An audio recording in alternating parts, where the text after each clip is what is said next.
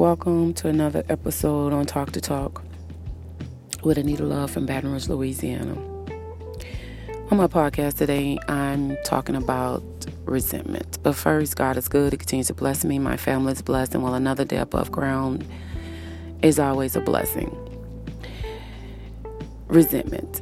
What I'm talking about resentment for has everything to do with personal experience, family, friends, going through some things. Like it's been real. And a lot of it is my opinion. Some ideals, pointers, or how-to things came from specialty of Google. But resentment, the definition of resentment is bitter indignation at having been treated unfairly. Dissatisfaction, irritation, disgruntlement, discontentment, discontent, resentfulness, bad feelings, hard feelings. When we think about resentment, where does it come from? What causes resentment? For me, the feeling of resentment can be caused by many different situations. However, they all involve like a sense of unfairness, injustice, or wrongdoing from an individual. For example, constant discrimination or prejudice, being taken advantage of, public humiliation, feeling unrecognized, envy and jealousy. All these can result in resentment. What does it mean when someone say they resent you, or I resent my parents? Well, to resent something is for you to feel anger or some type of bitterness towards it or them. You might resent someone who has treated you bad, poorly, but to resent is a strong negative feeling. And lots of people resent, even celebrities, because they're famous and they're wealthy. But most time, people harbor that resentment. And when you're harboring resentment, it's more of a psychological cancer. That forms anger. It can be anywhere from extreme grievance. Grievance, it can be real or it can be imagined. The fact that you resent means that it occupies your mind. It sits there. People have resentment in their marriage. So how do you deal with resentment in a marriage? See, I Googled that. And one was too much fighting in your relationship. Empathy is the antidote to anger. Number 2, it said affection is key to keeping love alive. Number 3, use I statement, filling terms, but don't use you. Count to 10 before you start speaking.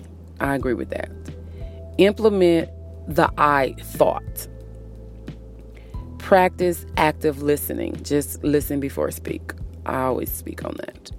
Connect with them physically. Meet on a bridge. Like, find a middle ground.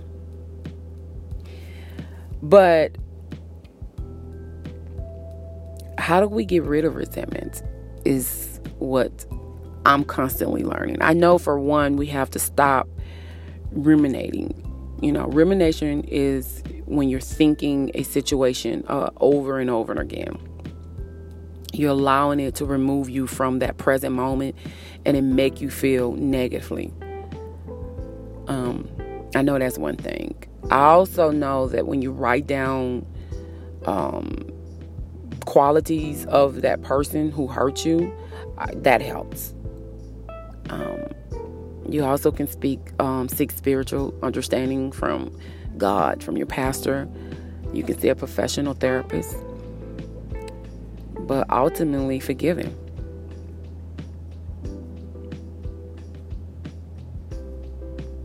I can't tell people what to do. But I do know that resentment is bitterness, it's anger, and it consumes you and it holds you back. And I'm just going to leave you with this. We as individuals have to learn how to improve ourselves effective. And we have to learn effective ways and practice them to overcome all this bitterness and anger and resentment. We have to forgive yourself and other people. We gotta remind ourselves or keep coaching ourselves to think positive about those people and those situations that we resent.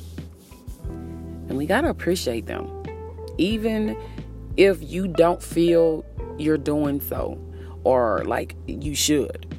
You have to appreciate them, because going through the bad is the only way you can appreciate the good. And the only way you know it's good is when you know for sure it's bad and you've gotten through it. And stop stalking them. You know what I mean? Like, stop following them on Twitter, Instagram, all these social media things, people that they're around, talking about them, discussing them, having conversation with anybody. No, don't do that anymore. You could celebrate with them. Their birthdays, things of that nature, still celebrate with them, still be around them.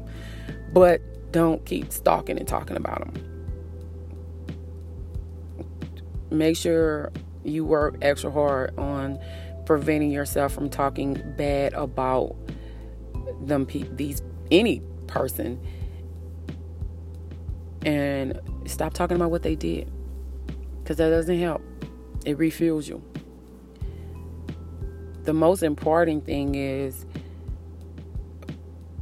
of the most important thing is we have to focus on improving ourselves every day.